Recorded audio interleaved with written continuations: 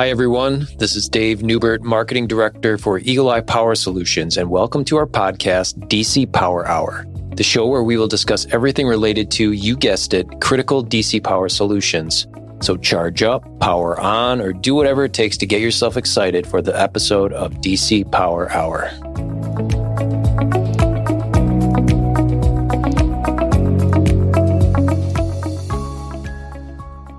Welcome back to another episode of DC Power Hour. Today we're in for a real treat. We've got a panel of roundtable experts here to talk about what happened this year at BatCon. And also we want to get a little history on what is BatCon, why is it important to the industry. And for that, we've got quite a group to talk about that today. We've got Alan, of course, who is a co-founder and Hall of Fame member. George, who was on a panel speaking this past year. And then we've got our very own Eric Knudsen and Andrew Charlton, who were very attentive exhibitors at the show. And so we want to hear how it went, guys. Alan, I want to start with you because you're the co-founder of this conference and this event that I think goes back how many years? 23, 24 years. Can you tell us a little bit about how it all got started? Alleged I'm the co-founder, but I'll tell you a little bit about we'll go with that. This was the 24th BatCon. Of course, we skipped a year last year because of COVID. So BatCon's 25 years old. BatCon grew out of frustration. Can't remember the exact year, I would say 1994, 95. George and I attended a conference somewhere in California. I think it was Santa Clara. And the subject of one of the day's sessions at the conference was to do with batteries. Now, valve-regulated lead-acid batteries had come into the fore, and several companies had bet the farm on them, except they didn't work properly. And I always remember to this day, one gentleman, I won't mention his name, but he was from the FAA, and he got up and he was red-faced, and I was basically shouting insults at the battery manufacturers, VRLA battery manufacturers, saying these darn things don't work. And he was correct. So short time after that, we were at another conference, and George would probably remember this as well. We were in a cheap hotel room, basically, and I put together a paper, which I said, we need to do something about this. And one of the first persons I spoke to about it was a guy called Glenn Albert. And Glenn said, you're right. We need to do something about this. And lo and behold, about a year later, we had the first BatCon. I wasn't really part of the organization of that BatCon, but I like to think I was one of the drivers. So first few BatCons were a little bit contentious, mainly consisted of the users of VRLA batteries venting their frustrations at the manufacturers, and the manufacturers venting their frustrations at the integrators. Everybody was blaming everybody else. But after a couple of years, we managed to calm things down and talk about it. Okay, we know there's a problem. What can we do to fix it? And one of the things that did happen was the IEEE saw fit to heavily attend BatCon, and we got some key players in the IEEE, and we were able to go forward and write a meaningful maintenance program for maintenance standard for VRLA batteries. And BatCon, the first BatCon was in a Marriott in Fort Lauderdale. Attendees were about, I'd say 150 to 200. It steadily grew. Second year at BatCon, the first year it was chaired by a very knowledgeable gentleman called Marco Migliero. Second BatCon, I landed at Fort Lauderdale Airport, and I got a phone call from Albert and said, basically, Marco can't make it. Can you chair the conference? I said, what?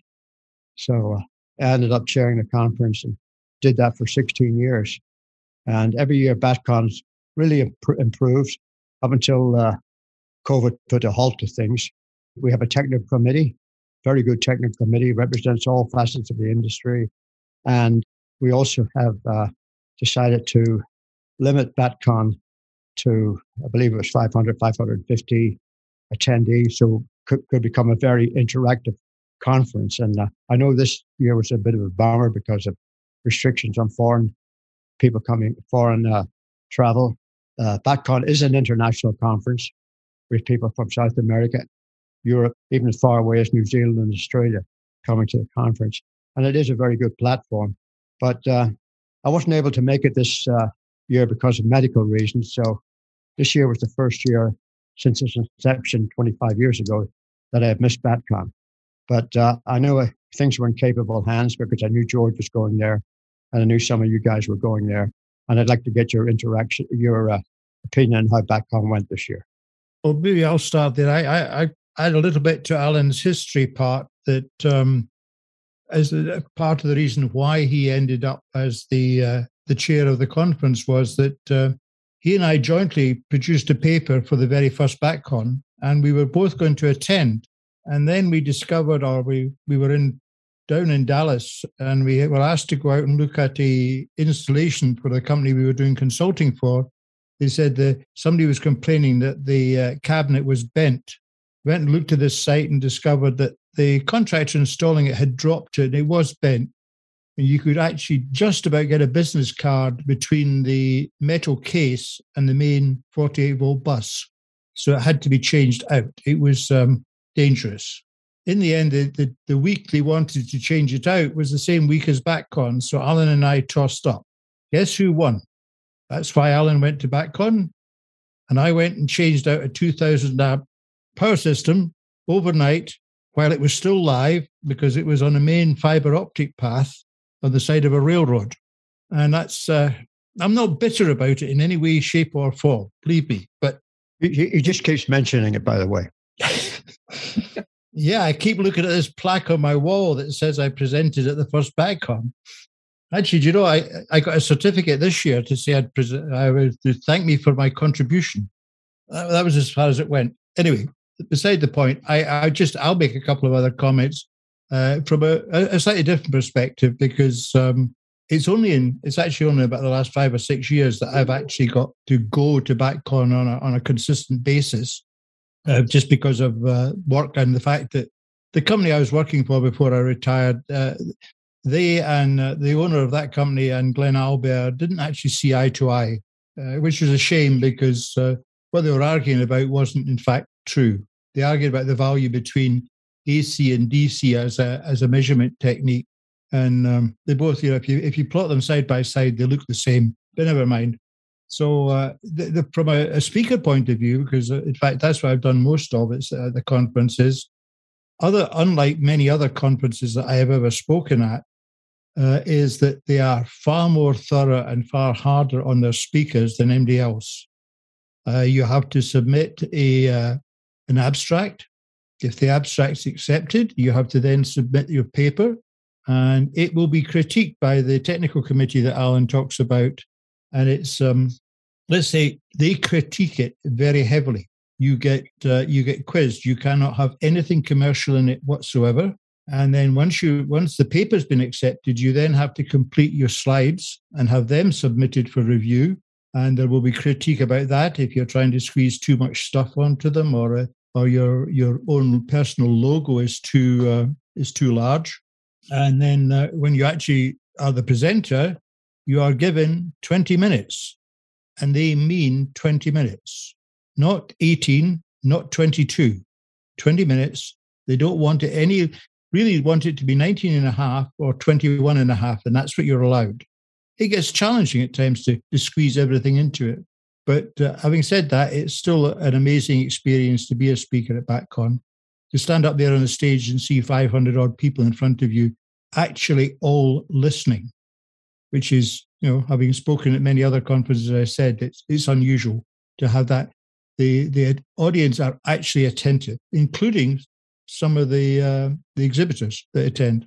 But as for this year's BatCon, well, I as I say, I found we were short on people, no doubt about that. But part of that was a lot of our visitors tend to be on the utility side, and most of the utilities had a blanket ban on travel for personnel. So we were short a lot of visitors from that. And as Alan said, the international ones couldn't be there either. So that limited it. But the one thing I would say was that the people that were attending were interested, very interested indeed. It was the first BatCon I've ever been to where when the show closed on the second night, we still had potential customers standing at the booth talking to us. They hadn't yet disappeared to the bar. Right. But now I'll pass it back to my two colleagues because that was their first time at BatCon, and I'll be interested to hear what they thought of it. Yeah, I was going to say there, George, when you were going on about the kind of the attentiveness, that was one of the major things that I noticed throughout the entirety of the show is how engaged the people that were there actually were. I've been to other conferences where it was almost an escape for certain customers to be from their average work day or their average work life. But when it comes to BatCon, I was really impressed with how engaged everyone was there to learn. There was a lot of really great panels with experts on there. And there was a lot of what I would consider cutting edge seminars as well, which I found surprising. I thought it might be tied to specifically the lead acid batteries that were really well known within the industry, but there was quite a few on lithium ion and the different chemistries there, the technology there, and even presenters going on to say that they saw that as being a big part of future BatCon. So it kind of led me to a question that I had for both you and Alan, and that is, George, you were at the last one. Alan, you were at one 2 years ago prior to COVID hitting. And you guys were also at the very early ones. Where has it gone as far as those seminars and those topics? Do those change quite variably from year to year? Or is it pretty consistent on the topics that happen at BatCon? Or are we in like a state of perpetual change now? We're probably in a state of slow change. One of the things about BatCon is, and I'm a member of the technical committee, we listen to the attendees. You probably noticed at BatCon there was survey forms handed out.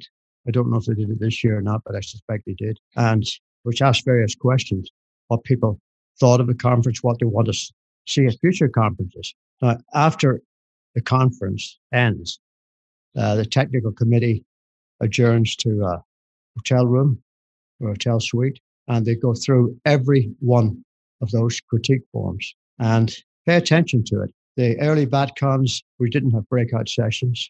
We didn't have the 3 or 4 seminars that we have before the actual conference. Those seminars have come pretty fixed. In other words, there's one on the PRC 005 and NERC requirements. There's one on battery basics. There's one on beyond the basics. But there also is another one which changes from year to year. And I believe this year was to do with emerging technologies. So it does change slightly. Initial BatCons, we didn't have the breakout sessions, the utility workshops and the UPS workshops and telecom workshops. So it is changing, and it will change, but only slowly. And I think we found a formula that works. So this next year's will probably be pretty much the same. I don't expect to see much of a change. So that you asked me that question. That's my honest answer. Well, I can add to that because we have such quite a large percentage of the attendees are actually first-time attendees over the years. There's been a much larger attendance we think. So sometimes there are papers on the platform that are a little bit more basic, shall we say, in some cases, or seem to be a repeat if you've been a regular attender. But that's part of that is to encourage the new people to get involved and understand what we're talking about. But Alan's right. The pre-courses, the courses on the day before, they become very big now. It was, to start with, it was just almost like a precursor to get some people involved. But unfortunately, I didn't go down for any of that. I will be honest, I didn't actually look at the program well enough to realize what was on because normally I don't attend any of the ones the day before. But this time there was a very good session on emergency technologies that I missed, but then I ended up talking to the gentleman that had put the actual session on, and he was kind enough to send me a copy of the slides so that I could actually see them. And it was it really was an excellent session. Some very interesting thoughts and processes.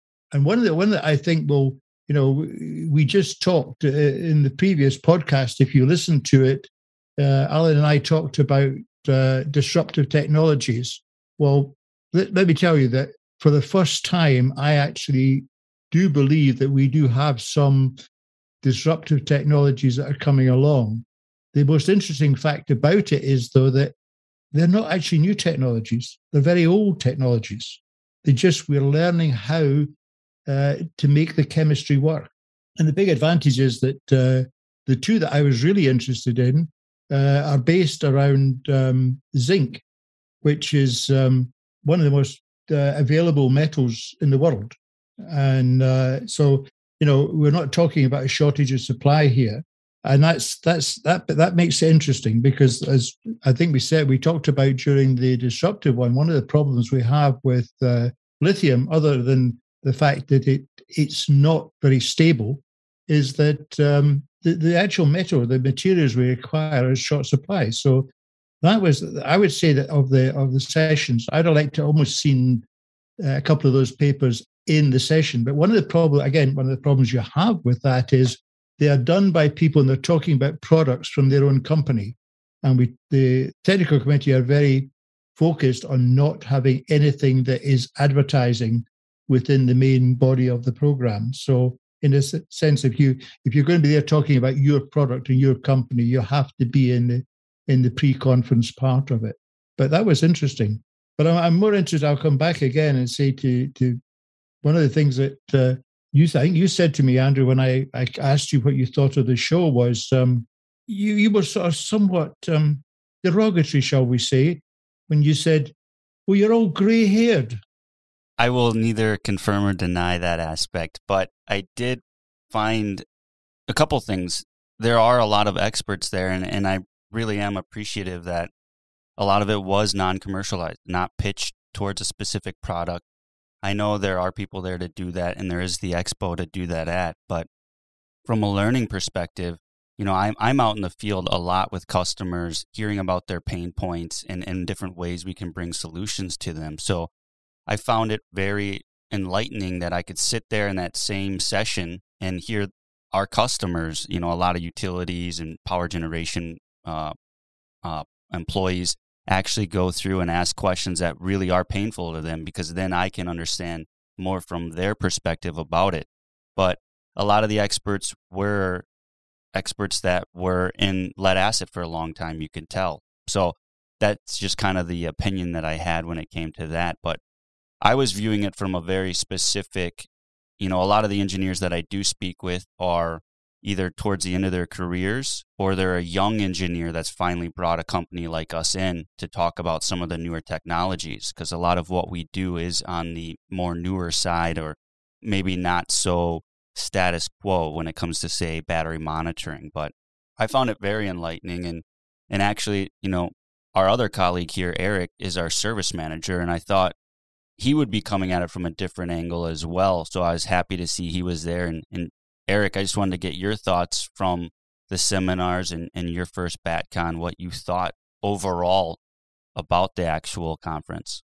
Yeah, it was a really good visit. I mean, I'll be honest with you, I avoided BatCon for many, many years just because my perception from what I've gathered was just a bunch of old guys arguing about what's best and what works and what doesn't work. And so I just never really saw the value of going down there. And so this trip was really eye-opening to me. I really enjoyed a lot of the sessions. The one take that I think I mentioned to you, George, was just kind of having a little bit of information before some of those sessions of what to anticipate, whether we can see the slides or just a general map out of what's going to be discussed. And that way, two parts to that I looked at was just allowing myself to be a little bit more prepared going into those sessions, so I wouldn't be so timid to go up on like the Q&A session. Maybe I can have something in the back of my mind of understanding of what's really truly being discussed, and just give me a little bit more preparation. The other thing I really enjoyed was definitely, George, your session, where it was just a very open forum discussion about maintenance. And it was just, you can kind of see, even with the three panel, where everybody has their almost different understanding of what needs to be done. And it was very refreshing to kind of see a lot of different types of discussion on different measures of what's right, what's adequate, what's correct. And my understanding of that is there's not necessarily one true exact way to do a lot of different things. And so that was very refreshing to just kind of hear that group discussion, because you can just kind of understand of directions that maintenance are going to be going.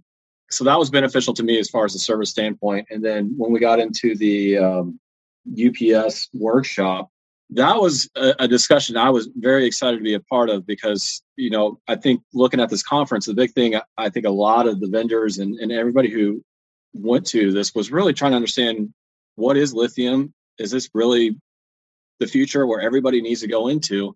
And I think, at least my take, it's not ready yet. But I want to understand, why is it not ready? What are we missing? What needs to be done? And that UPS discussion, George had a really good point. But that was a heavy discussion about what's maintenance on lithium batteries. How can we do maintenance? What would it look like? And George had some really good angles of just kind of ways to measure it. And, you hear some people chime in of, oh, well, you just, pull the data off the BMS and you just throw it on an Excel file. Well, you're having manipulated data because the BMS is really regulating what those data points are. But are you getting true information? And so I was very appreciative of that discussion. And I think that was probably the most beneficial. I mean, the seminars were great. I wish I would have flown down a day before to partake in something like the NERC compliance changes. I didn't know that was happening. And then again, George, when you talk about some of the zinc technology that's coming on, I know there was a gentleman that was presenting, I want to say Friday, on his technology as well, what they're doing in the manufacturing aspect. And so I kind of wish I would have known a little bit more. That almost felt like the middle was great, but like towards the end, like the workshop and then the NERC would have been really good. And then just future technology discussion, I would have really enjoyed those. So I definitely kind of kicked myself. I should have planned my trip a little bit better, but again, first trip, didn't really know what to expect. But again, that open group discussion was, I could do 5 days of that, because that was the most informative thing that I took out of all of that. Thank you for the nice comments there, Eric. But in fact, that originally I was not involved at all. I was going to actually attend the utility workshop out of interest, but just let's say that as I came out from lunch, I was co-opted by the two gentlemen that were actually chairing it, and it was, "You are coming. We might need your help." Something about the fact that I'm not unhappy about standing up and talking. I think that was one of their comments. So I got to know. But just to come back to something else you asked about, and it's something that I've talked to Alan about. Traditionally, the BatCon used to give you, as when you registered, you were given a large book with all the papers in it. And then over the years, that moved from the book to a flash drive. But this time, they were told that because a lot of the utilities will not allow flash drives to be used for security reasons, they decided that they were going to put them up on the web. The problem was they didn't, and I don't know if they're actually up there. I should have looked before we come on here to talk about it. But no, they weren't there. And I totally agree with you. And believe me, there was a lot of people, normal people that had attended BatCons in the past were complaining about the same thing. I would always look at what on the program, what was I interested in. Then I'd go and read the paper, and then I felt much better about going and sitting in the session. And you have to look upon it. The paper should be almost like the ingredients of the cake, shall we say? But the actual presentation is the icing and decoration on the top, and that's the two parts are really important. And I think there was probably a lot of comments about that on the technical committee, because most of the people that were arguing or upset about it were on the technical committee. So I can imagine what the meeting was like. But that was. It was. I think it was just a little bit of because the conference was put off and then brought last year and then brought back in again. I think a few things got missed, because I'm not even sure they were convinced it was going to be a BatCon until a couple of weeks, based on attendees. So that's part of it. But I'm actually fascinated by your thoughts there. That's good. Yeah, I would almost say let Alan jump in here and then maybe dive into some of the actual topics that Eric talked about and some other ones that I know that I had. Yeah, let me be a little bit of an apologist for BatCon. Eric, you're exactly right. It would have been great to, get everything up front. This is the first year that's happened where it hasn't happened. There was another reason as well, and that was to do with finances. Was it you not being there? Yeah, me not being there. It's to do with finances. In other words, the people that pay the bill, in other words, Vertiv, and we're thankful for that, realized that they were going to lose money. So they tried to cut back in several directions. And one of the directions was that I believe that getting everything on a stick, because that was really a lame excuse. If the certain companies have problems with their employees loading, putting in a flash drive, a thumb drive, then they don't have to do that, but everybody else can. The other thing is that we're having a planning meeting on the 6th of December. And one of the things I'm going to bring up at that is that we go back to the paper copy of the proceedings for an additional charge, because it is quite expensive to produce those. So for an extra $20 or something on your subscription, you get a paper copy of the proceeding. So, and I thought that would have been big too. Andrew, what was the session that we attended? It was like the standards, like the regulations. So they're running through like IEEE 12.9, like all these different numbers. And I know it's fluent for everybody speaking on behalf of it and who's making these regulations and changes to just throw these numbers out. But I'm sitting here, I'm like, I wonder what that one says. I wonder what they're referencing to, because if I had even just a list of what, standards they were talking about and discussing and what the new ones were coming down and what changes they were doing, just to have almost a general outline of what's being discussed, that would have been, even just for that class alone, to have some sort of documentation of what's being discussed, because you just hear all those, 0.2, 0.3, and you're just kind of lost in translation. And that's where that paper copy would come into play for laymen like us. They had some experts in, and I believe a pretty well-known one was Curtis Ashton. And he came up and was at the mic and talking about specific different guidelines. But for the average person who's there, who's within the industry, it's hard for us to actually differentiate between some of those different references, what's all in each one of them. And without that background knowledge or piece of document, it's really hard for us to keep up. Not only to keep up, we're sitting there trying to process it, but then for us to go up and feel confident to ask a specific question, because there's certain things that were going on that I know both myself and Eric, we saw how it could tie into our career or our business or what we do as a service, but didn't know exactly how to word it, put it up there to see where it would fit in, which one we were talking about, which guideline. So those were just some of the things that I saw with that I would agree there. Yeah, I sometimes I wrote a white paper on various codes and standards. I'll revisit that document with a view to not only making it available to Eagle Eye personnel, but also to our customers. I think, Eric, that's a great idea. If we had something that says, Pierre, that IEEE 1491-whatever refers to, things you might monitor on a power system. So, and then, you could go and hopefully find a copy of that document. One of the unique things about BATCON as well is that it's one of the few conferences where the list of attendees is not made public. And attendees love that, because it means that they don't have every salesman in the universe sending them information after the conference and everything else. So that's quite unique as well. So people appreciate that. It definitely kept me on my toes, because anytime I was speaking to anyone at the conference, it was very hard for me to know, is this an expert that's going to be presenting tomorrow that knows a ton more about this from me, and what can I learn from him? So I was very precise in what I would say, and making sure that I only spoke about what I know. And I try to do that always, but, when you talk about salesmen, I do fall into that category here. So, and I know on other related things, George loves to poke at salesmen. He's got this famous line that he likes to say, it's so simple a salesman could do it, which I think he took from Geico. But I've always enjoyed that, so I try to watch what I say around seasoned experts that know a lot more about the industry than me. But I did find the whole conference very enlightening, and wherever you guys want to go with it, I'd like to talk a little bit more about even the maintenance panel that you did, George. I found that, like Eric alluded to it a little bit, but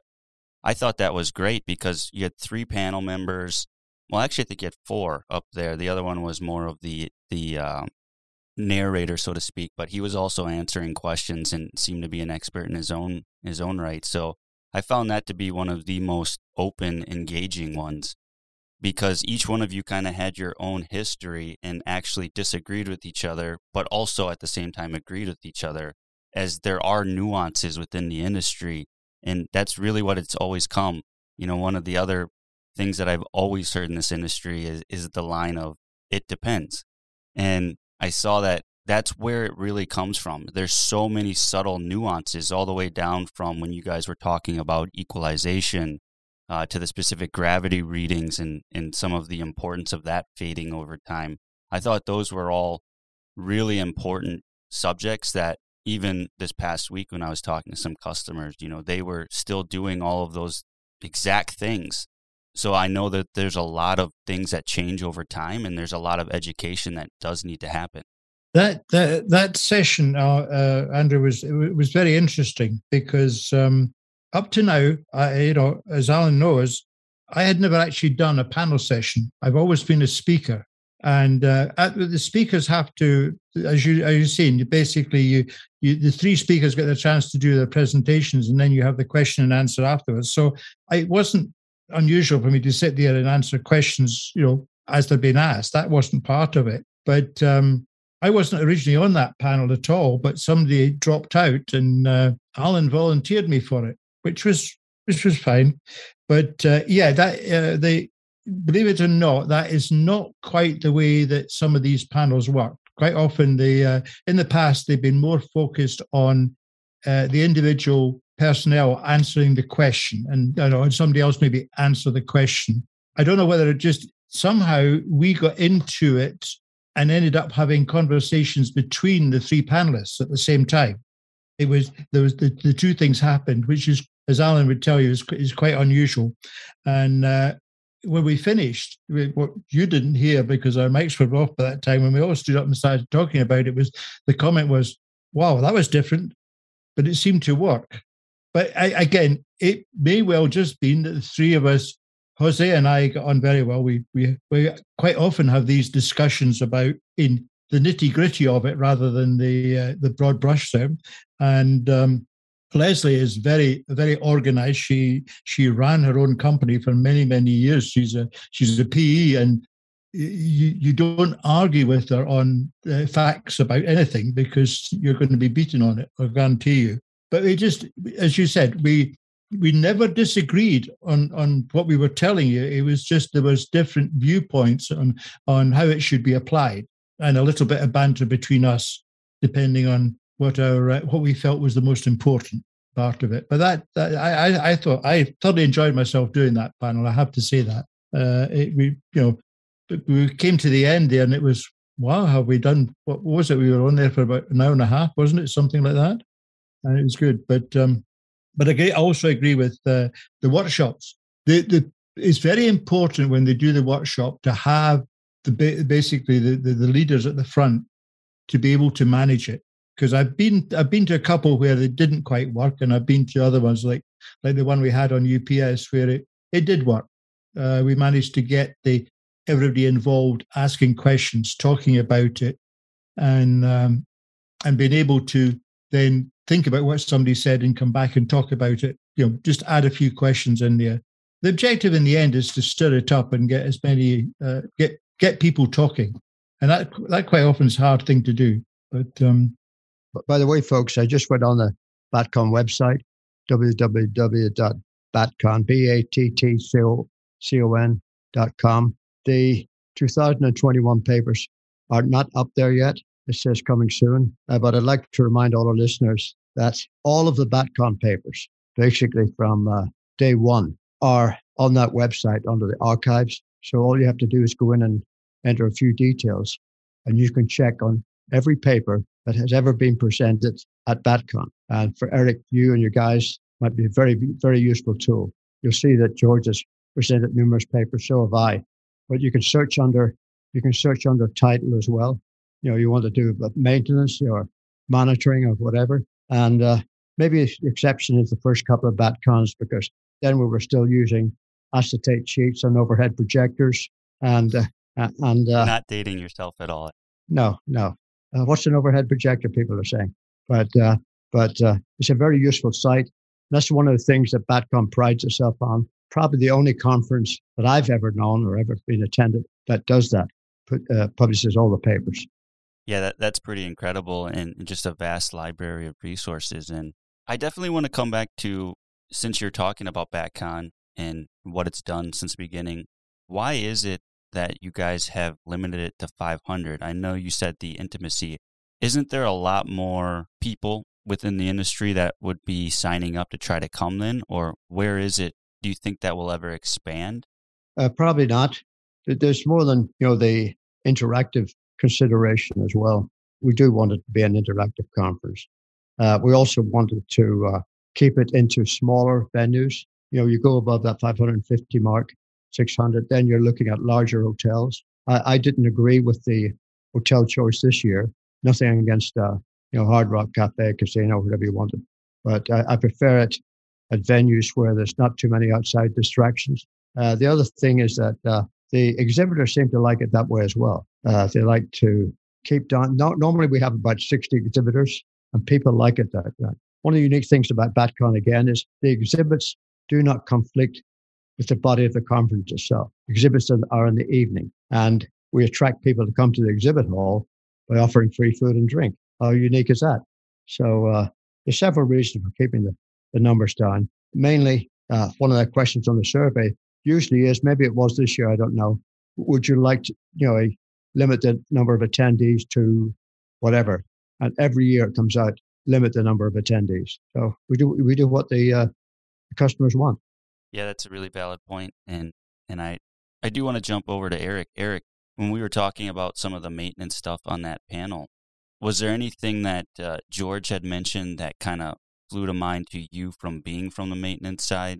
I had noticed the specific gravity, the equalized, and some of the different aspects and those nuances there. And, as George mentioned, it wasn't that they were disagreeing, but to me, what I walked away from it was there was levels of priority when it comes to maintenance and levels of priority that experts agree on.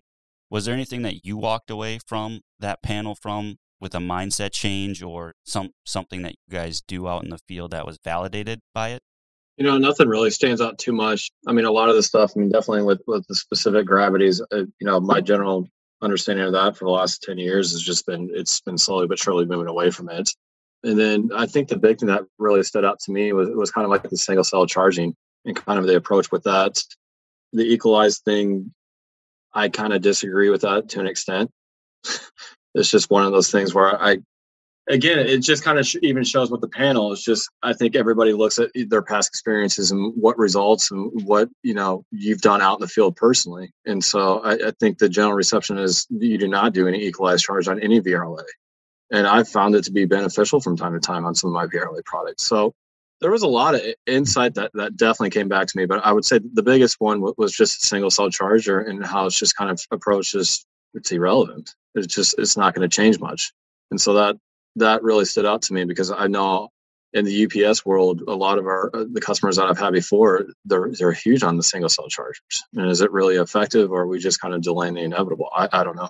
And it's just, I really appreciate that discussion, and it opens my eyes too to where it's like you look at, doing a lot of the maintenance on the field, and you're kind of looking, you're like, oh man, they need to make some changes, they need to make some modifying, and you can kind of just tell by hearing that panel discussion. It's like now you kind of understand why some of these timelines of why these changes aren't so radical and instant, because there's a lot that goes into it, and a huge appreciation for everybody on the panel, because you can tell they're doing their due diligence. They've experienced this. I heard more people even in the crowd where people have like these lab setups and they're continuously testing new ideas and thoughts on how to do stuff. So that was really refreshing to me, because it's not so black and white that I think in my maintenance, time doing maintenance, is that to me it seems so black and white, but it definitely opens up a lot of understanding of the logic behind it and why we can't just necessarily eliminate these things or do it in a different fashion. It was very informative. They're very valid comments, Eric. And I just want to remind people of a couple of things.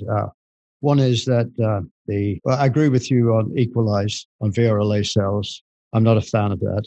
But I'm not a fan of specific gravity either for various reasons, but you've got to remember that all of the IEEE standards, guides, practices, they're consensus documents. There's 3 distinct groups attend IEEE meetings, maybe 4, but one is the manufacturers, 2 is the end users, and 3 is the people in between, the installers, the integrators, the maintainers. So to get a document passed, really you have to compromise on some things. And one of the early examples of that was to do with ohmic measurements. IEEE document created that term because at the time there was capacitance, there was inductance, there was DC resistance. So what's the generic term for it? Oh, ohmic measurement. But all of the IEEE maintenance standards, installation standards, they are consensus documents. So depending on which aspect you come from, good example of that is, for instance, you talked about equalized charging, but I don't know if one manufacturer would recommend equalized charging of a VLA battery. But a VLA battery is a completely different animal. And they always tell you to equalize that before you do a load test, which to me is stupid because you want to do a load test in the as-found conditions. But the reason they have it in there, and it was driven by the manufacturers, because when you equalize the battery, not only do you try and equalize the voltage, but you also blow the bubbles off the plates, which gives the battery a better performance. In the old days, we used to walk around and just thump the cells, but the manufacturers didn't like that. So anyway, that's my couple of cents worth with regard to some of these standards you come across, Eric. Yeah, I think too, and just kind of trying to recapture what was discussed. I think the other big thing that was really informative too was baselines. What's the proper way of capturing baselines, and that was kind of a different perspective with each panel person as well, where it's just like, okay, well, what is your baselines? How are you capturing it? And one of the bigger discussions that I thought was very valid is a lot of times when we're stepping into a new facility, point in case, everything that we're doing with the monitoring systems that we're doing is those are existing batteries. And so George saw that email yesterday as well, where we had a customer talking about, okay, well, we need to capture baseline data. This is what we want to see, but we're stepping into systems that are 5 years, 10 years. A system this last week, we stepped into a battery that's 21 years old, and it's, they want strong baseline data. So what's the correct way of finding what's the true baselines? And, you hear from Curtis, you can reach out to manufacturers and they can give you some of those baselines.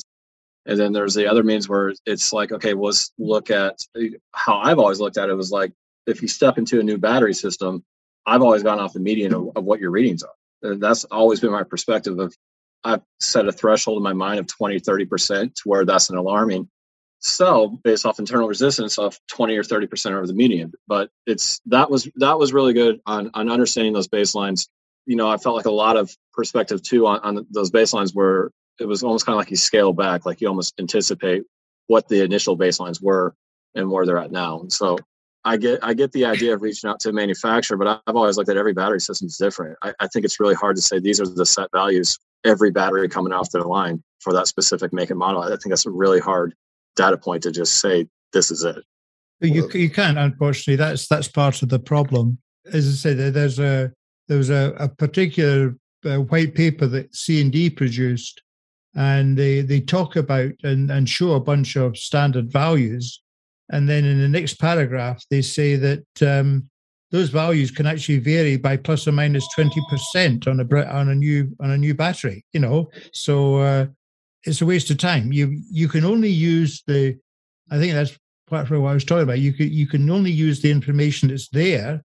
And rather than the alarm points at that point, you are looking at anything that is changing more than another one that's changing. That's, but it comes back to what we talked about in the previous podcast about the fact is you have to analyze the data.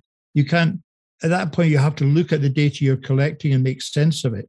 The other thing is that, you said you didn't see a lot of value in single cell charging. Well, in a sense, maybe not, but it is a tool of analysis. If you have had a recharge and that cell unit did not come up, you can do a single cell charge on it. And if it comes up and stays there, then that's fine. It was just not accepting the charge at the same rate.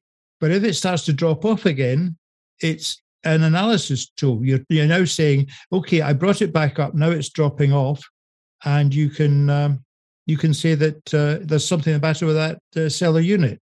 And the same with my comment about the specific gravity was, no, it's not a guide to state of charge, but it is if you have a question about the battery and you check it at the different levels, you get an indication as to what the problem might be and what the corrective action should be. So I suppose I have a slightly different viewpoint on analysis, as everybody that knows me very well knows that very strongly. I look at every piece of data we gather as informative. You have to analyze the combination of the things to do. It's just the way I look at it. But I say that's the sort of thing that you do get out of BatCon, that level of difference of opinion, shall we say, but not a difference of viewpoint rather than opinion, maybe it's a better way to put it. Right. I think every scenario is different. We talked, capturing those baselines, and, everybody's instant. Oh, I wouldn't say instant, but like the best logical way is just run a capacity test. Mm-hmm. And then you're going to understand where the battery's at. But understanding being out in the field is two different things than telling a customer we need to hit your batteries. And especially if it's a VRLA battery that's 8-9 years old, I think you're going to get a lot of pushback. So it was great for me to hear a lot of different ways that there's not a wrong way to capturing the baselines, but you got options. There's options that, the panel to an extent agreed upon, but for the most part, it was getting to where you needed to be. And I think, especially with the BMS stuff that we're doing right now and trying to get our software capturing these baselines, what is a baseline?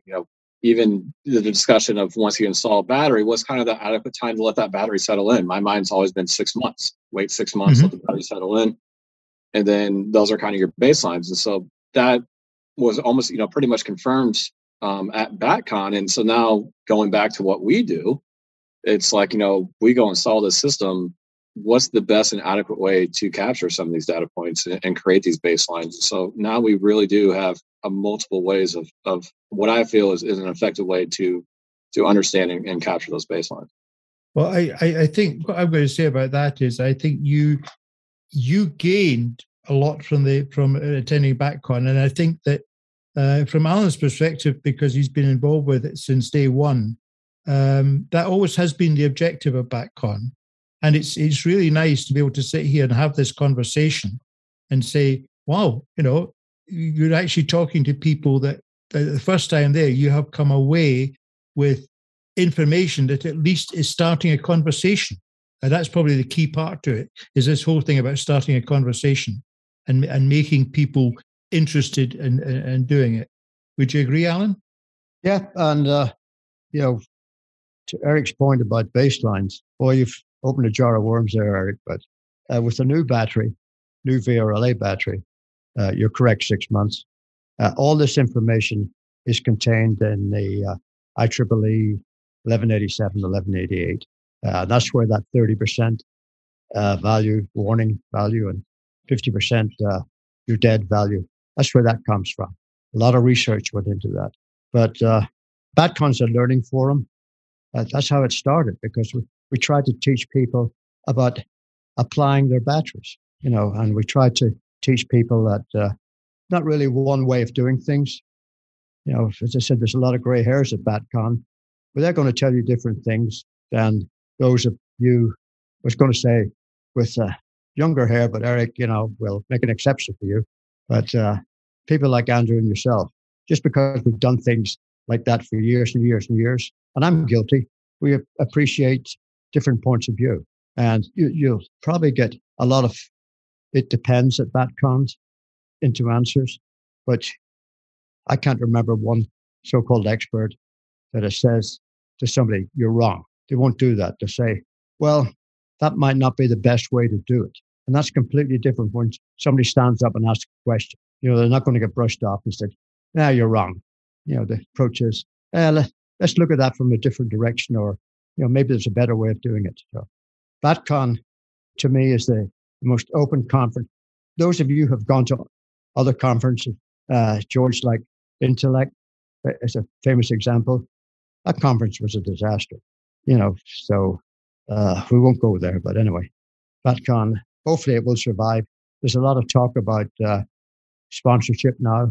it's a very expensive thing to sponsor BatCon, and Vertiv, as I know for a fact, has invested thousands of dollars into it. I know they lost money this year, but that's because they didn't have the 500 attendees and the 60 exhibitors. So hopefully it will survive, but just keep an eye on our newsletters and listen to our podcast, and we'll keep you appraised of what's happening in BatCon. Yeah. I'd like to talk about one more thing before we're obviously getting towards the end of this podcast. But it was something that another of Andrew's comments when I asked him what he thought of it was, he was, and it's something that's very, in many ways, is unique to BatCon, I think, is that had difficulty understanding the fact that we all appeared to be good friends, that he was there as a salesman, and theoretically, half the other people that were there were salesmen, were his competitors when we're coming to selling to the end user. Yet all of us were talking, drinking, though. It was just one happy family. And it's very true. It's unusual in that respect.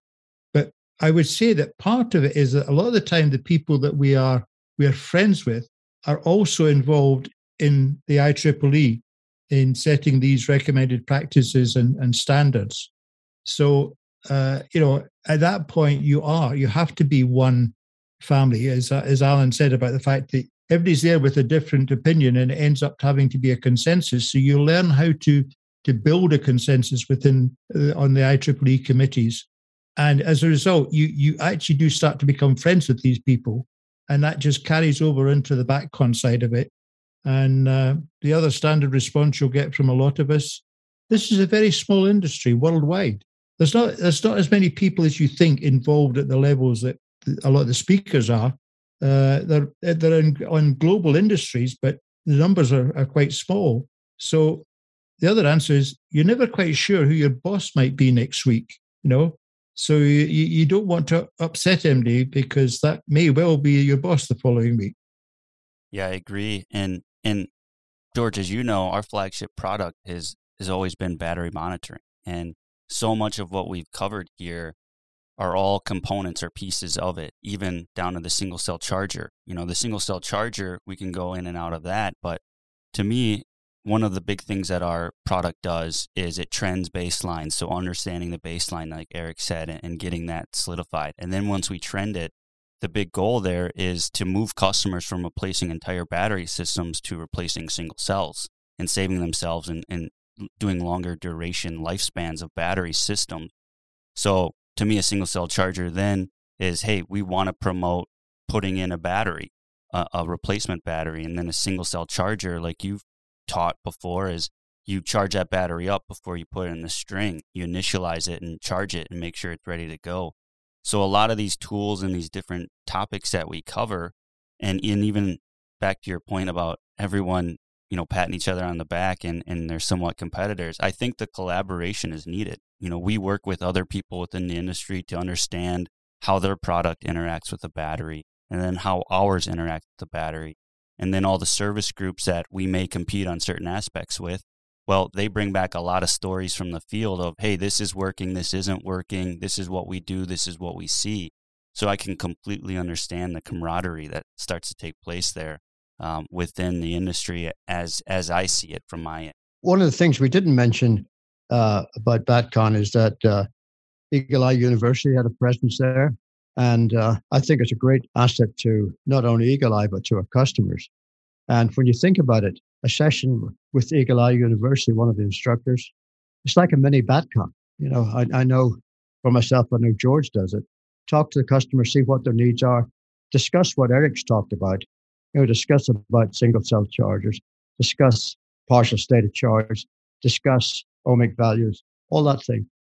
That's what one of the sessions at Eagle Eye University is like, basically. It's a mini BatCon. I couldn't agree more. And that if you're lucky, George might buy you some drinks, just like BatCon, and tell you some stories about what he's seen out in the field, some of the different things there. And you as well, Alan, I know that you do some of them, and that's continuing to grow. And I love so much, we did a podcast about industry disruptors. And I truly think within this industry, like you said, George, there's not that many people in it. And I think Eagle Eye itself is pretty special as an industry disruptor because we're bringing the full education, the services, and the solution. So we're bringing technological product into the market, but we're also doing exactly what Alan said is we have mini BatCons every week that we're training people. We're doing it in the classroom, teaching them on the theory, but then also turning and applying it in our battery systems rooms and actually putting hands-on training to them so they're familiarized with it. So I completely agree on everything you covered there. It's kind of funny though, because I know we say the numbers were limited on, industry experts, but my perception when I went down, I'm like, man, there's even more people. Like I thought that was even a smaller community, and going down there, I'm like, I've never heard of Jose, never came across him in all my years in the DC world. Just I haven't. I mean, I've known Curtis for a handful of time, and then again coming on with Eagle Eye, George and Alan, they were new to me too, and so I thought that was really cool going down there and just kind of seeing a lot more than what I felt were industry experts. Well, I think this is a good way to end it, guys. What do you guys think? Yeah, George, you got anything else to? No, I was Andrew and Alan covered it. I was just going to mention the fact about Eagle Eye University and the fact that that is I think Alan summed it up. I know a lot of my classes are, as he said, they tend to become mini discussions as part of it. I always say at the very start is that I have a set of slides, but I'm not following a script, so you can stop me at any time. But just be aware is that I do tend to go off at tangents, and you may have to sit in the classroom a lot longer till I get it finished. But I really think that's probably an important part of what Eagle Eye is achieving at the present moment, because with all the changes that have gone on ever since the breakup of the Bell companies and the rest of it, we are missing a couple of generations of knowledgeable power engineers. So that training part is important. So, but as I say, BatCon just to me is a key element of that. I would disagree with Alan about the Intellect conferences. I think he's just jealous because he hasn't spoken at that one. I have a number of times. Spoken there twice, George. No, not at one I attended. Well, I think everyone should check out both of them, and hopefully, BatCon continues to be successful, and I'm really looking forward to the next one, what I know from this one. Well, Intellect at the moment no longer exists.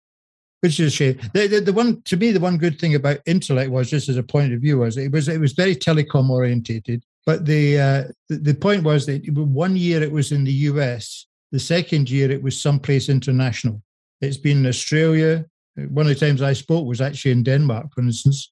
But that was good because it brought an even more international aspect to it. You got a lot of different viewpoints on a technical basis. So but as Alan said, it doesn't exist any longer. So I think BatCon killed Intellect.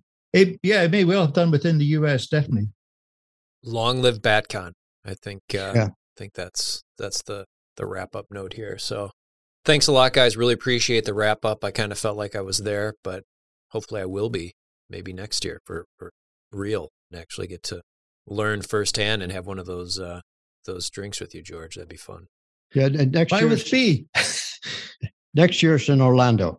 Unfortunately, it's October-November timeframe, but we are going to change that back to traditional time of late April, early May. Yes, please, because the one of the things that came up, just so this is between us, is the whole point about it is that from September through December, most companies are trying to get their orders and things placed for next year's, the budget spent. So you're really, if you're selling at that where we were in November, you're really selling into the 2023 year rather than 2022. Whereas if you're doing it in April, May time, you're selling within this business year, which is a key thing to think about. Yeah. Well, we got Alan as our man on behind the curtain there, so hopefully he can make some things happen for us. So sounds good. Whenever it happens, I know it's going to be great. So thanks a lot for the recap, guys, and we hope to see everyone there again next year and for many years to come. Okay, thanks. Thanks. We hope you can join us next time. And in the meantime, if you have any questions for the Battery Blarney duo or anything else you want us to discuss in next week's episode, please email us at info@eepowersolutions.com. Thanks again for listening. Talk to you then.